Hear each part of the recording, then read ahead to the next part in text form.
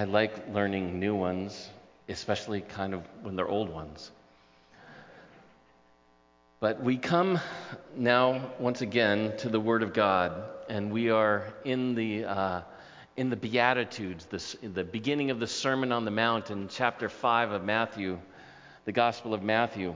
And Jesus is giving his most profound and world-changing teaching in this passage. And we're going to be looking at just focusing on one verse of it. But the verse comes in the middle of the Beatitudes, and I'm sorry that I didn't prepare the team to be ready because I'm going to read the whole Beatitudes this morning, just for the context. And frankly, I'm going to do that every week that we're in it from now on, so that we remember what we've already thought about and are also knowing what is ahead, even as we focus on something in the middle. This morning, we're going to be focusing on those who hunger and thirst for righteousness, so you can pinpoint that as we get there. But listen to the word of the Lord. Seeing the crowds, Jesus went up on the mountain, and when he sat down, his disciples came to him, and he opened his mouth and taught them, saying, "Blessed are the poor in spirit, for theirs is the kingdom of heaven. Blessed are those who mourn, for they shall be comforted. Blessed are the meek, for they shall inherit the earth. Blessed are those who hunger and thirst for righteousness, for they shall be satisfied. Blessed are the merciful, for they shall receive mercy. Blessed are the pure in heart, for they shall see God. Blessed are the peacemakers, for they shall be called sons of God. And blessed are those who are persecuted for righteousness' sake, for theirs is the kingdom of heaven." Let's pray. Lord, this either familiar or completely strange word, because it's so contrary to so much of this world.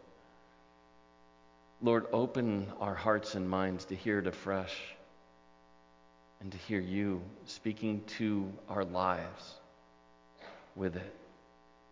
Guide my words, guide all of our hearts and minds, for we seek you in this time, Lord, and through your word.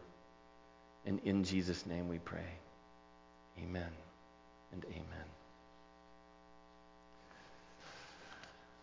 So we began last week to introduce the themes of the Sermon on the Mount, and in particular the Beatitudes, and we looked at the kingdom of heaven, the kingdom of God, as the main theme of the whole thing. And at the most famous part of this sermon, the Beatitudes, we saw that there's ultimately going to be 8 characteristics of people who are blessed to receive that kingdom and to live in that kingdom. And last week we talked about the poor in spirit and those who mourn and the meek. But when you think about those qualities, they're in essence primarily negatives. They are about what we don't have, in our poverty and in our loss and in our meekness. And they leave us asking the question, if we turn from depending on our own self-sufficiency, our own strength, if we are repenting from dependence upon ourselves, what are we turning to? And the heart of the gospel message is in this 4th beatitude, the middle beatitude, when it's understood properly. Blessed are those who hunger and thirst for righteousness, for they are satisfied. They are filled. So here's the bar for our lives. This is what we're aiming for. This is what we're longing for. This is the goal that we can't live without. That we need as much as we need our daily bread. It's not about us. It's not about even our happiness. It's about something more. that we'll see when we look at what this righteousness is. And that's what we're going to be seeking after. And then we'll receive the blessing of being satisfied, of being filled. And so let's look a little closer at each one of these parts means, what it means to hunger and thirst. We'll look at what is this righteousness that we long for, and what does it mean to be filled? Blessed are those who hunger and thirst. Veronica, my wife, and I have watched a few seasons of a television show called Alone. It's a reality show, a reality contest with 8 to 10 contestants who are dropped off in a remote wilderness somewhere in the world. They've been on the northern part of Vancouver Island or Patagonia or Mongolia or somewhere just incredibly far from civilization. And while they are connected electronically so that they can be checked on and that they can ultimately call for help when they need it or to give up. The simple premise is they just see who can last the longest with almost nothing. And they drop them off usually at the end of the fall. The fishing is going to dry up soon as the winter comes, and their energy is going to dry up as well. And some inevitably leave due to some small accident. You can't get an infection when you're out there, anything like that. But the last few simply keep going until they are removed due to starvation. Or in those last few, they're simply sitting there by the fire and dreaming of food and of what they dream of having for that first meal when they finally get back to civilization. It crossed my mind in the midst of watching this show that they've never put people in the desert wilderness. They like the people of Israel coming out of Egypt. It would be very short contest when they couldn't find abundant fresh water. That would be even worse. But this is the kind of hunger and thirst this passage is talking about. This passage expresses that kind of desire, that inability to live without. But it's not food, but without righteousness. Ultimately, every single person in the universe struggles and has a fundamental need for righteousness. But I have to say something here now about then what is this righteousness? It is not self-righteousness. It's not so that we can think better, that we're better than everybody or anybody. This is not about an inflated ego or a broken ego, either one of which is going to disconnect us from others. Righteousness is about being right with another. It's about being accepted. It's about being welcomed and approved and received, and so connected. And the need for this is universal. It's all of us. Our oldest 2 kids have recently gone through or are going through the process of looking for jobs. We just want them to be accepted. We want them to be chosen. And think of first dates or looking for somebody to love you and that you can love.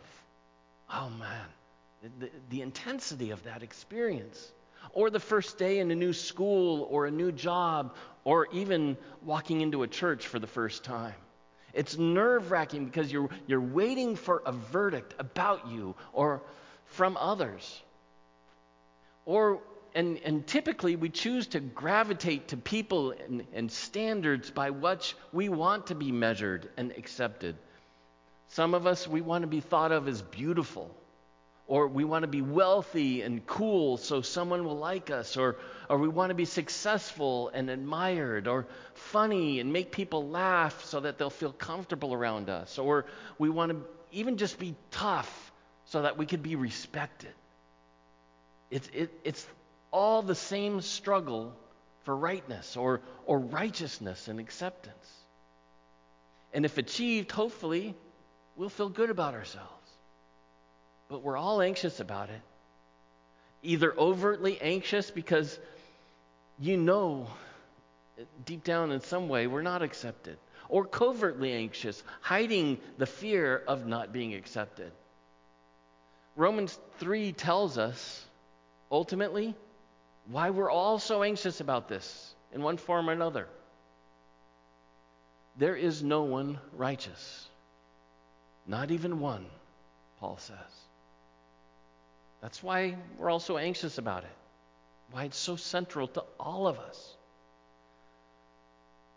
But the one who enters the kingdom is the one who really openly hungers and thirsts. It means you admit the real need for this.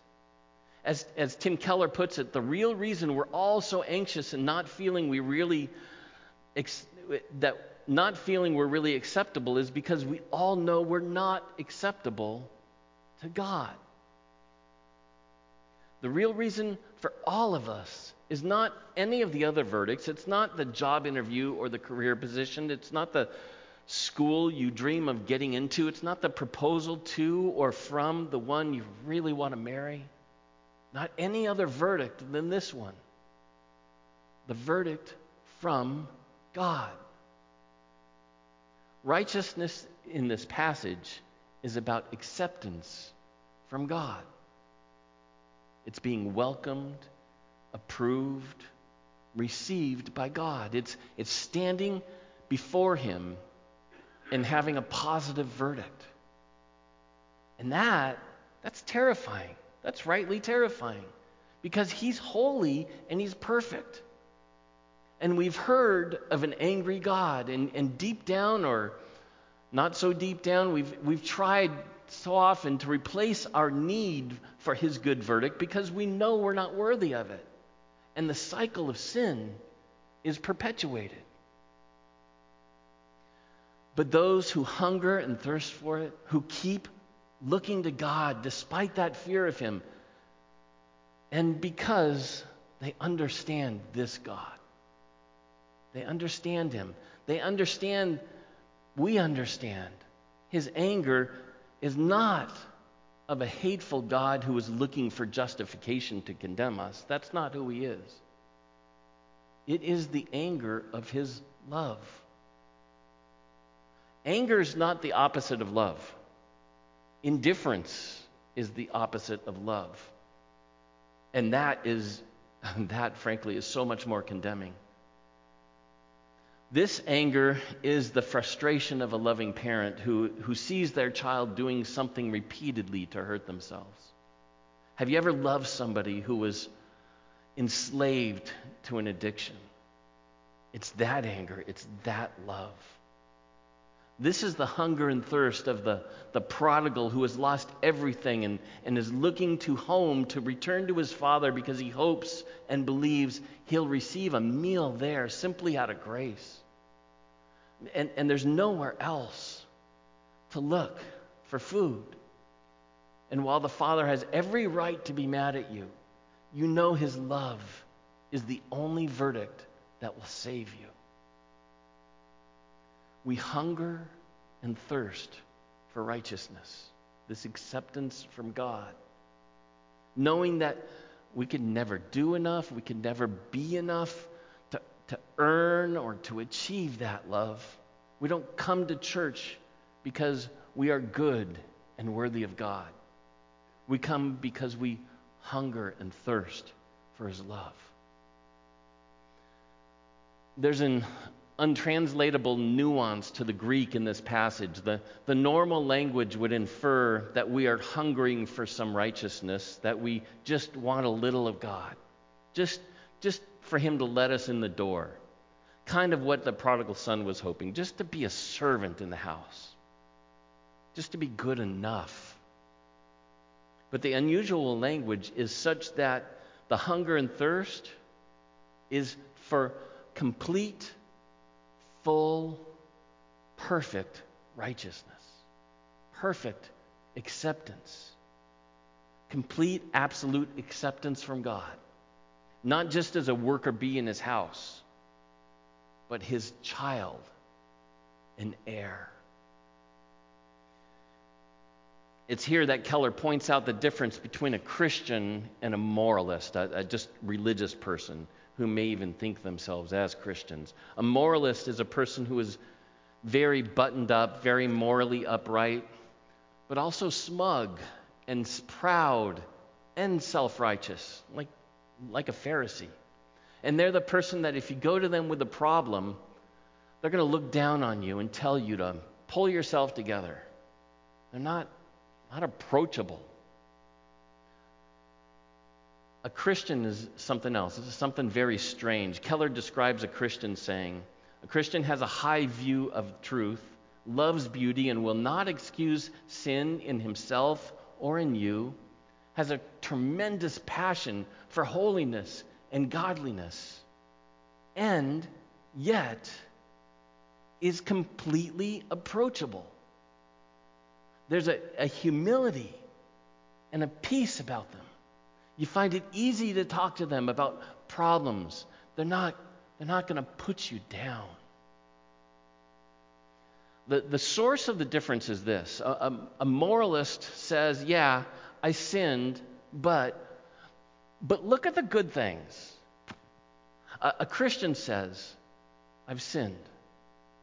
I'm not worthy. I wholly trust in your grace to accept me.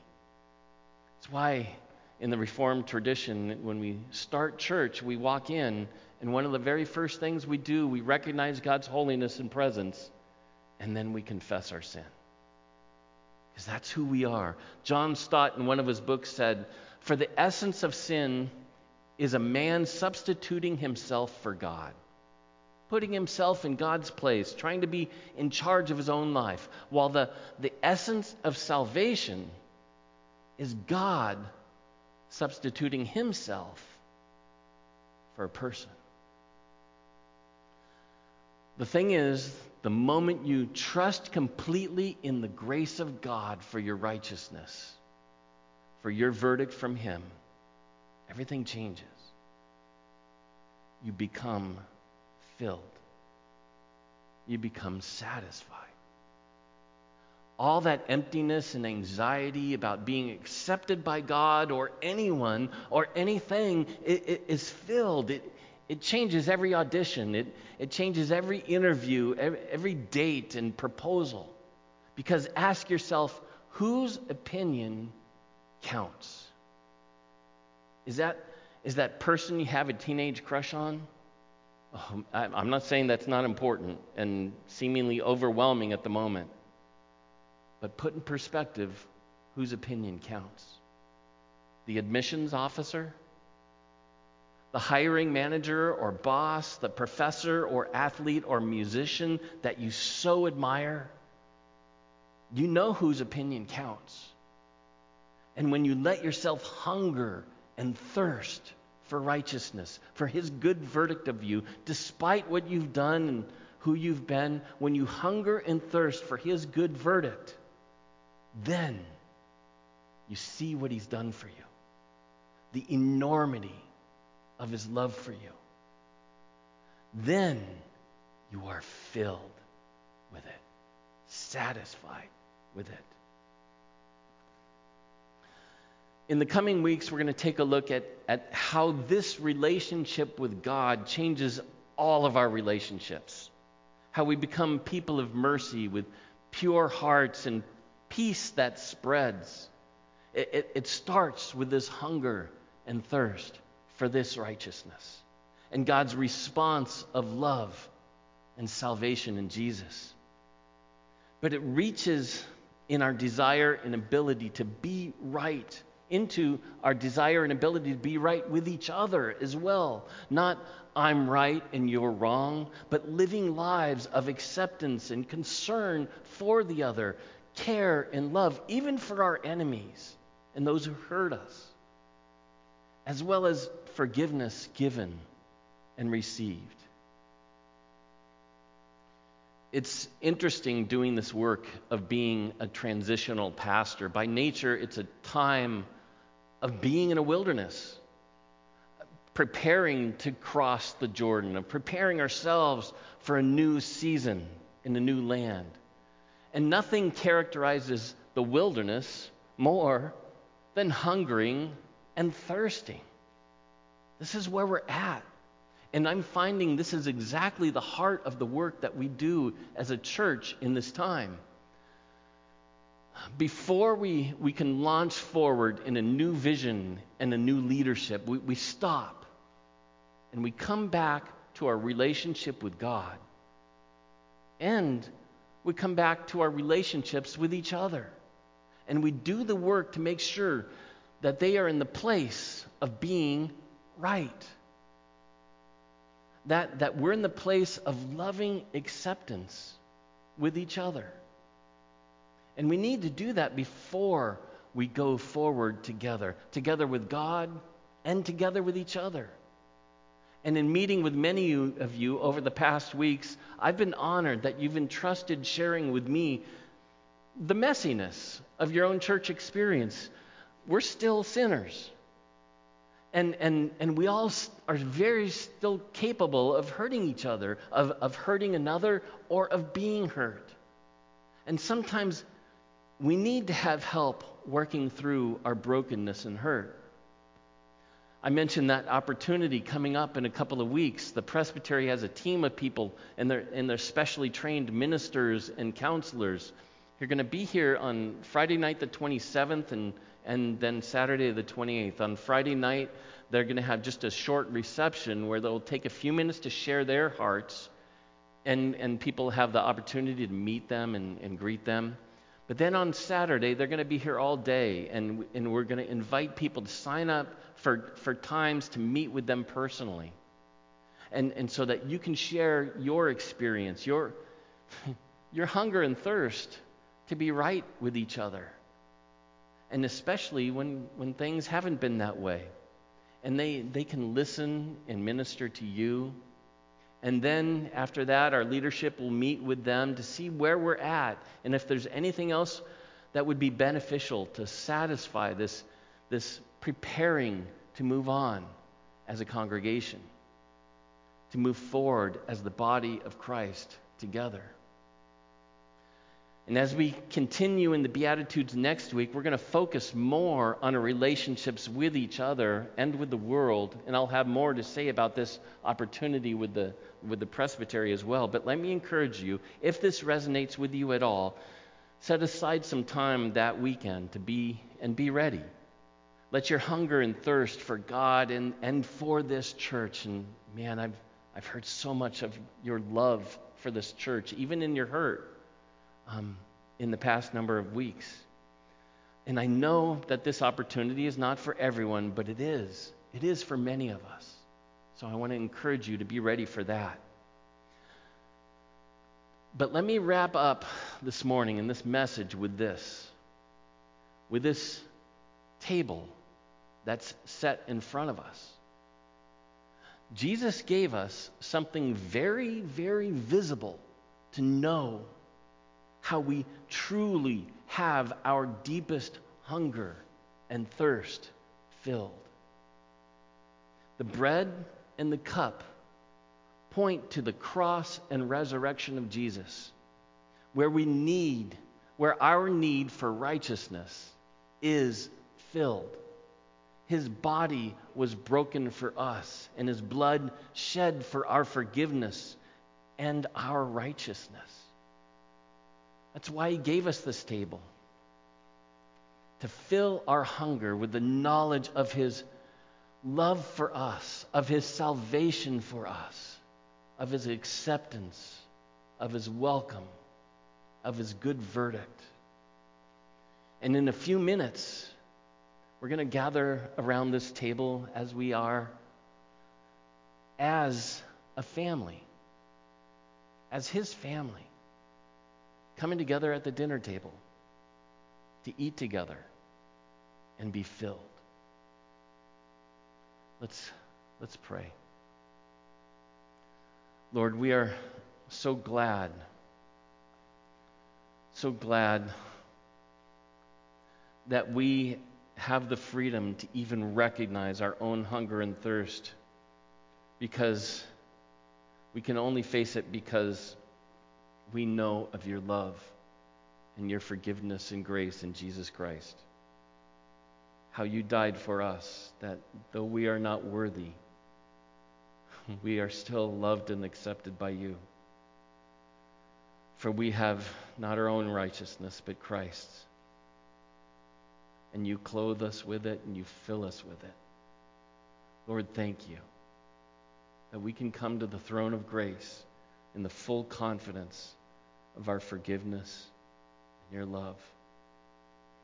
Guide us to live in just that place. And even in our current world, our current brokenness, as a world, as people, as a church, whatever that state of brokenness is, we look to you, and we know the satisfaction of being filled by your grace. God, may that bleed into every aspect of our lives, and we be truly free from any fear and truly filled in every way.